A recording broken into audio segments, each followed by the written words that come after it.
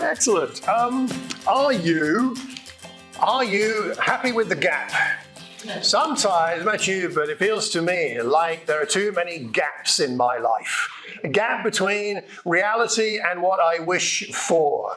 A gap between what I'd hoped for and what actually is happening. And today our title is, Are You Happy Being in the Gap? Do you need things to be closed up? Do you need it to be sorted out? Or can you be happy with God in the gap? For those of us here and those of us online, hello online people. Great to have you with us too. There's no gap between you and us today, really. We love you. Gaps are interesting. Gaps are part of life. Some of us might have taken a gap year before perhaps going on to university or something. I took a gap year in 1980 and spent some time traveling. That's Morocco, North Africa, and the camel does look somewhat better than me in that picture, I would admit. I enjoyed my gap year.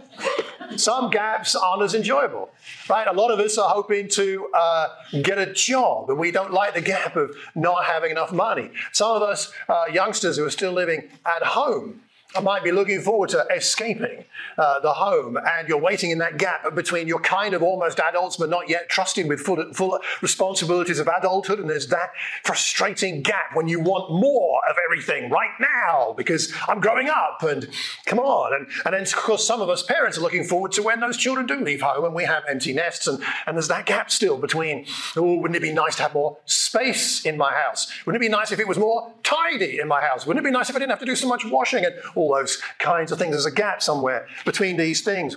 Some of us might be students, perhaps in undergraduate, or like Amy doing a master's, I think soon now, already started, and then that's a bit of a gap because it's not quite real life yet because, you're still a student.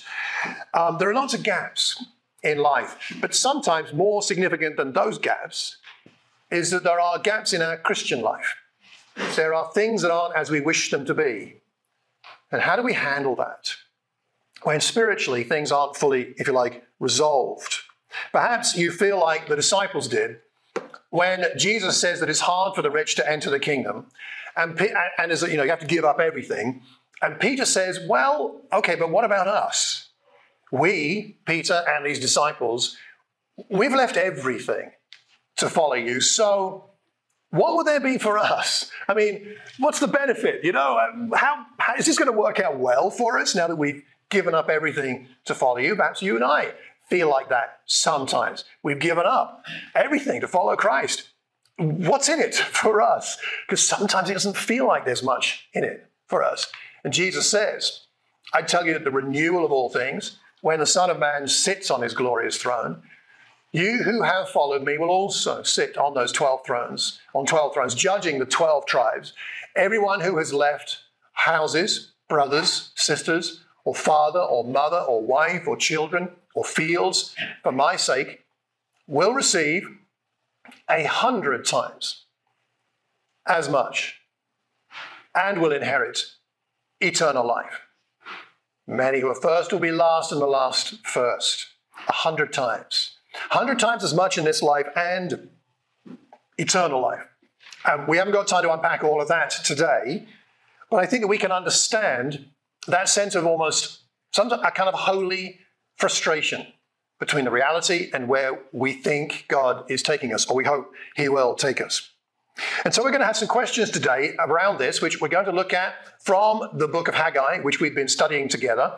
And we're in our latest installment of the book of Haggai in chapter 2, if you want to turn over there in advance. We're in Haggai chapter 2, and I'm going to ask, I think it's Nathan's going to read for us, is it? Or no, you're going to read for us? So please come up and read the passage for us, and then we'll talk about it and what it means for us. So, all yours.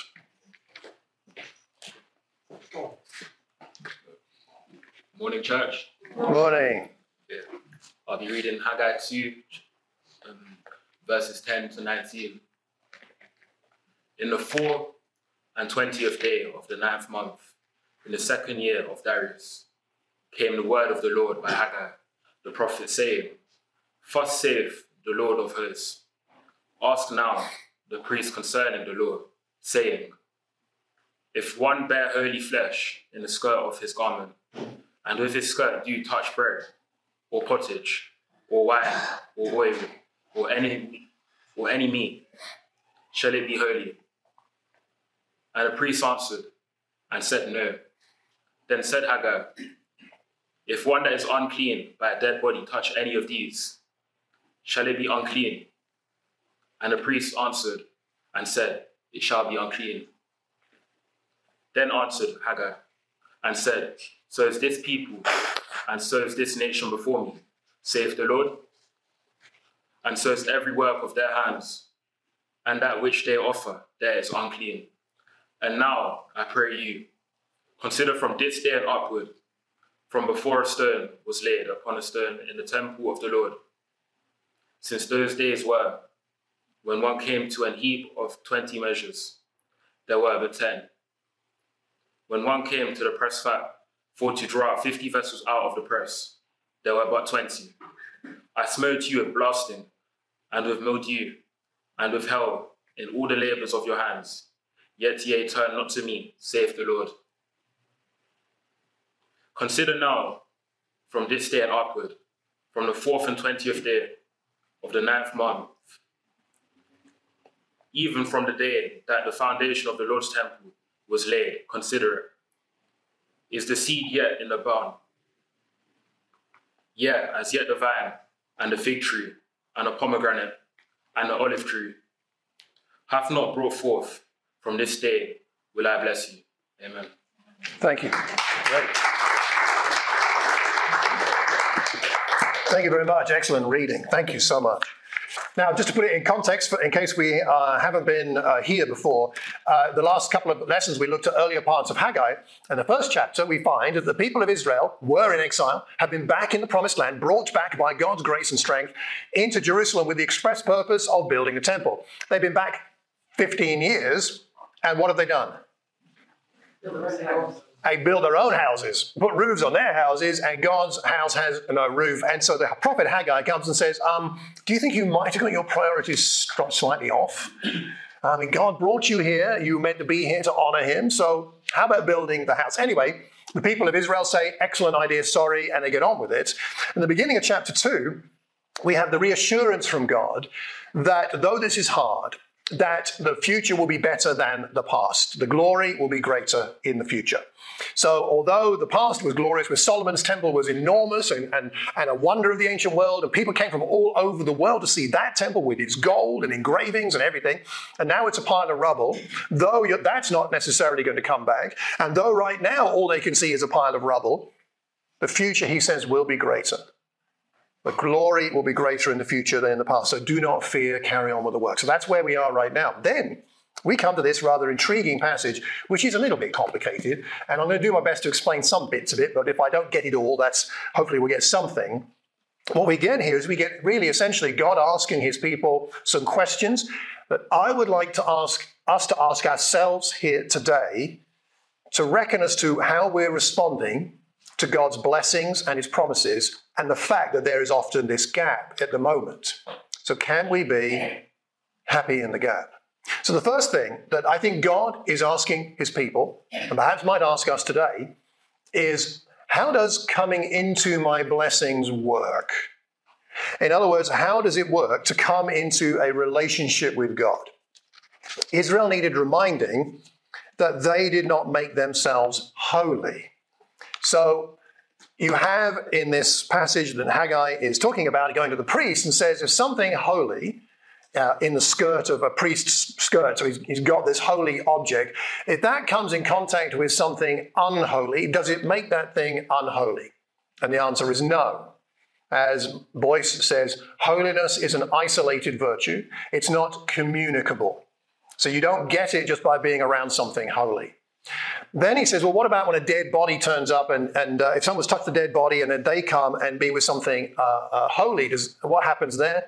So the unholy connected to the holy is still unholy in that sense. And I think what God is trying to say to the Israelites is simply this: it's only me that can make you holy.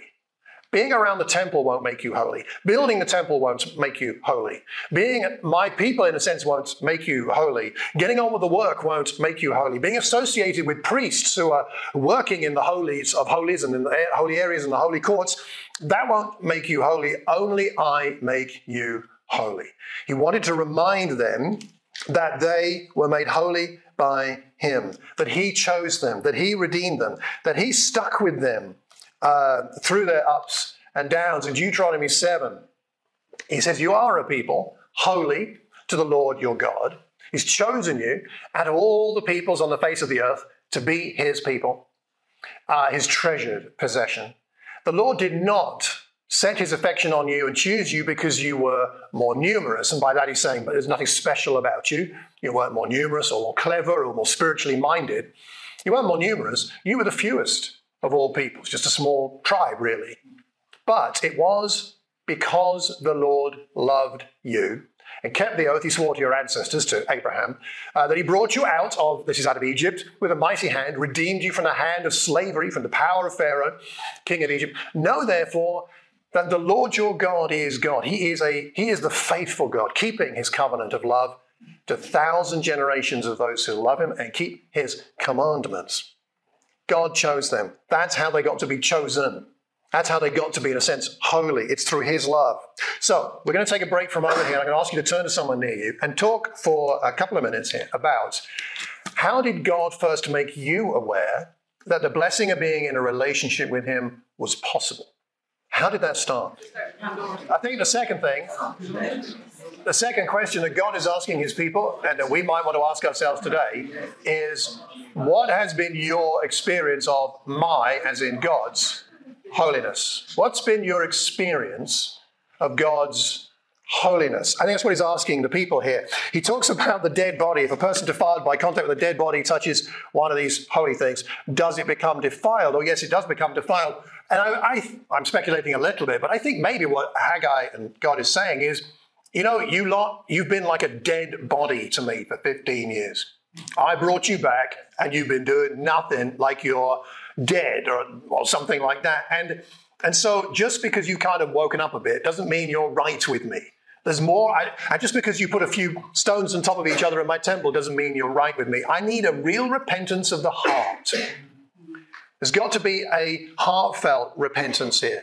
It's not just doing some of the right things. Because when we experience God's holiness, his blessings, his offering of his wondrous grace, what it's meant to do is not just make us better people. We're not supposed to be more moral than anybody else. That's not actually particularly possible, I think. We never get to perfection anyway. The point is more that our thinking and our lives, our hearts, are transformed to view God and each other and the world completely differently to the way that we used to. And that's what he's hoping for from his people, because they may build the temple, but if they build the temple and they're not a changed people, then God will still not be glorified and honored. In chapter 1, he said, you should do this to please me and to honor me. And that's what we do. We do it to please God and honor God with all that we do, but not to keep him, like away, as long as we please you and honor you, you'll be nice to me, but more that it's a relationship thing. We're drawn into a desire to do what pleases God and honors God. That's meant to be the experience. They're not guaranteed God's blessing simply by doing the work he sets them to do, but by having a heart for him and his priorities. He makes the point that they look for 20 and there are only 10. They look for 50 measures of wine and there are only 20. I think what he's saying there is, I've allowed trouble into your life to get your attention so that you can actually experience the fullness of my blessings. Have you been paying attention? Have you noticed? And their history of those 15 years was that they ignored God trying to get their attention. And although they now are starting to rebuild, I think he's trying to drive this conviction deep into them to say, have you really got the point? You expected 20, there were only 10. There's a gap. There's a reason for the gap. It's meant to draw you to me. Have you understood it? There's blight, mildew, and hail. We had some thunder and lightning today. I don't know if we had any hail. But if you're a farmer and you've got a crop in the field and there's hail, it's a bad day at the office for you. And this is what God has either caused or allowed. And it does seem he caused it. He says, I struck all the work of your hands. But he doesn't do it because he's mean, but because he knows they can never be truly fulfilled unless they have a heart for him. He's trying to get their attention. So, second question for discussion. All right. What influences and or tempts you to forget to respect God's holiness? What are the things for you? If you're willing to share them with somebody here today, what are the sorts of things that influence you, that tempt you to forget God's holiness and to forget to respect his holiness and the need to give him that kind of full respect? All right. I think it's a tougher question than the first one. All right. But I know you can handle it. You can handle it. I trust you. So, okay, let's have some more discussion together with someone near you, and we'll take a few minutes for that, and then we'll come back. Let's move on to one last point. Another question from God to his people. What does your future look like? What does your future look like? I think for the people of Israel, here in the book of Haggai, the future at the moment doesn't look any better than the past.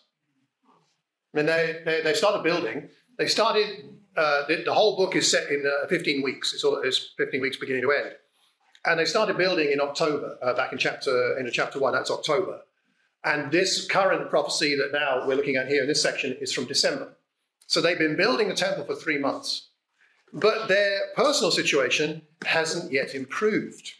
This is the gap. Because he says the seed is not in the barn. The vine, in verse 19, the fig tree, the pomegranate, the olive tree, haven't borne fruit. So God is saying, actually, you're doing some of the right things here now, but how do you feel about the fact that at the moment, there's no material improvement for you? Those 50 that turned into 20 and the 20 that turned into 10 and the holes in their purses he talks about in chapter 1, that's actually not resolved yet. So you see, the people are in this gap period. They appear to have repented. There's been some obedience, but their circumstances haven't actually improved. They're no better now than they were when they started building. And sometimes it can be like that in the Christian life. You become a Christian and you think, excellent, everything's going to be great from now on. I'm going to be happy, happy, happy every day. Happy, and that's it. I'm going to be full of joy all the time. My friends are all going to become Christians like tomorrow. I'm going to marry a Christian and they're going to be faithful and our children will become Christians and then their children will become Christians and I'll be a great-great-granddad and have all these people around me who are all Christians. It's going to be warm and fuzzy and wonderful and I'm going to die at 110 and it's, whatever yours is, we think God's going to do it and do it now, do it very soon and it's almost immediate. But there are gaps, aren't there? And when you look at the heroes of the Old Testament and the heroes and the heroines of the New Testament, we see those gaps in their lives. So we're not alone. And the gaps aren't always due to a lack of faith. Perhaps sometimes they are. But that's where we have to talk and pray and ask for God to discern them. But just because there's a gap doesn't mean God isn't God and you can't trust him. They were promised that the future would be better, but it might not be in their timing, and it might not look like they wanted. Do we really trust this? The Lord is my shepherd, I lack nothing. I mean, that is an all-encompassing word. I lack nothing. Nothing I need. Right? Nothing that God knows I need. I lack nothing. Living a life where you know you lack nothing solves a lot of the emotional problems we have. I'm not talking about technical kind of mental health issues necessarily, but I'm talking about a lot of the emotions we have that are negative are resolved if we truly believe that we lack nothing. David did. He wrote that psalm, and Psalm 27 we looked at not so long ago. And then if we believe that, then seeking his kingdom first and his righteousness, then we believe that all the things we need will be given to us. And so we get on with life. We can get on with the Christian life. We can get on with kingdom life and building God's kingdom and living the kingdom. We can get on with that if we trust that we lack nothing. Without that, this is burdensome if you don't believe you've got everything you need. But it's freeing and exciting if we live it believing we've got everything we actually need.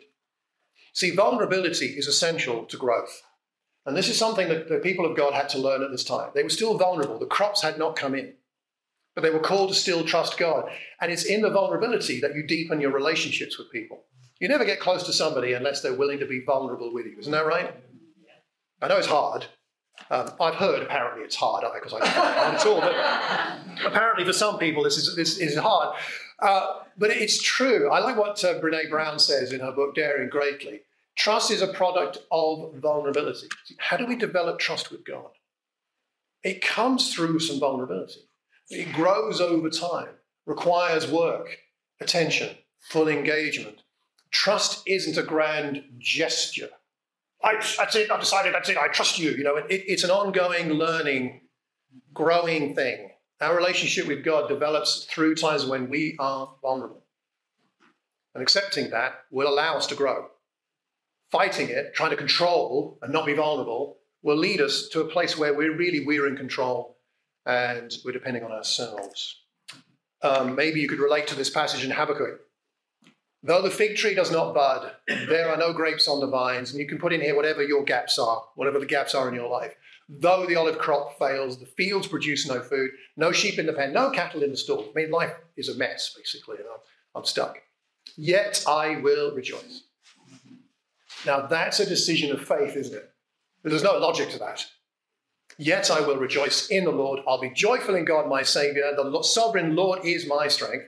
He makes my feet like the feet of a deer, enables me to tread on the heights. Yet I will rejoice. I don't care what the reality is. Yet I will rejoice.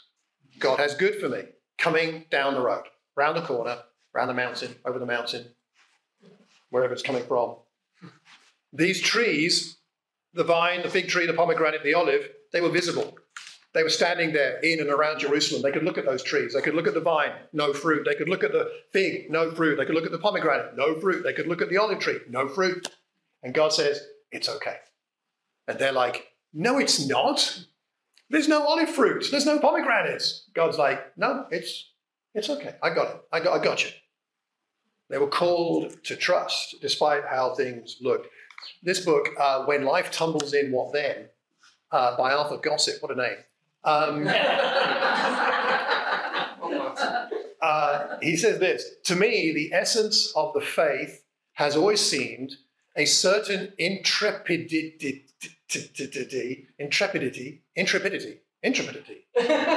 Anyway, being intrepid, of loyalty that can believe undauntedly in the dark and that still trusts God unshaken, even when the evidence looks fairly damning.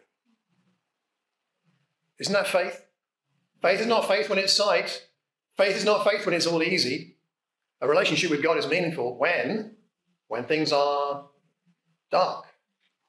That's real faith. And I think it's something like that God is trying to reinforce in his people by what's going on. So last bit of discussion here for you. What does trusting God look like here in Watford or wherever you're from Canada and Dublin or wherever? What does it look like practically today for you? Right? This is not concept. This is not, some people somewhere would think it's this. But what does it mean to you? What does it mean for you right now, maybe with the gaps that you have? What does it mean to trust God right now? Let's have some discussion about that for a few minutes, and then we'll wrap up. Now, I'm going to wrap up with a couple of thoughts about Jesus, and then we're going to sing some songs, your choice, and then we'll take communion together. All right? But just a couple of thoughts about, well, firstly, this passage in Galatians that I think is a great help when we think about how do we respond to this gap. And Paul says to the Galatians, let's not become weary in doing good. We don't have to make the Christian life complicated. Often living by faith simply means carrying on doing good. One of the best descriptions about Jesus, it's so simple in the book of Acts, is it says that he went around doing good. And I just love that. It's so simple. So let's not become weary in doing good, for at the proper time we will reap a harvest if we do not give up. Therefore, as we have opportunity, this is being discerning, noticing what God is presenting us with, the opportunities that God is giving us, because he's giving you different opportunities to me, right? So what opportunities is God giving us? let us do good to all people, especially to those who belong to the family of believers. Don't neglect the community here.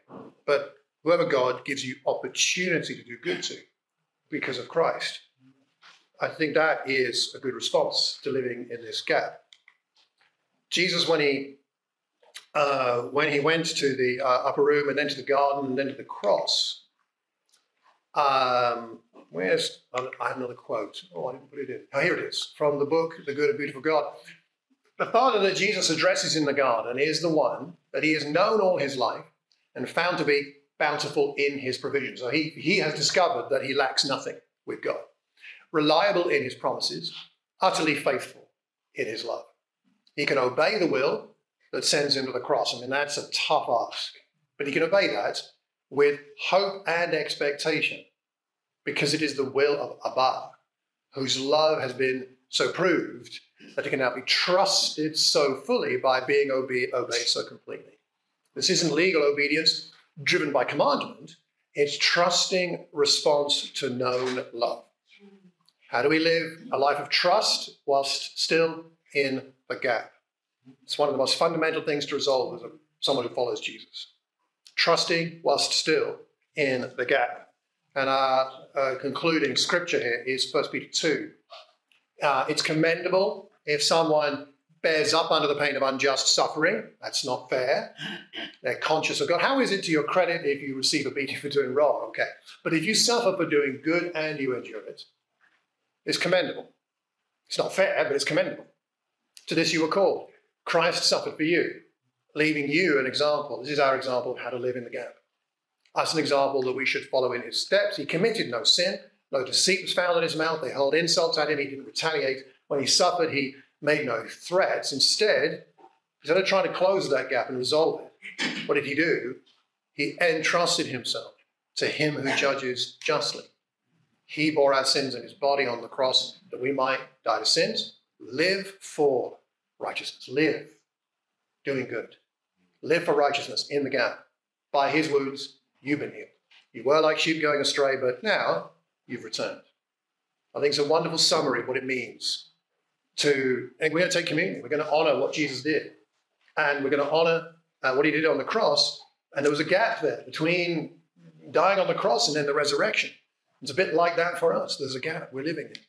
Can we be trusted in this gap?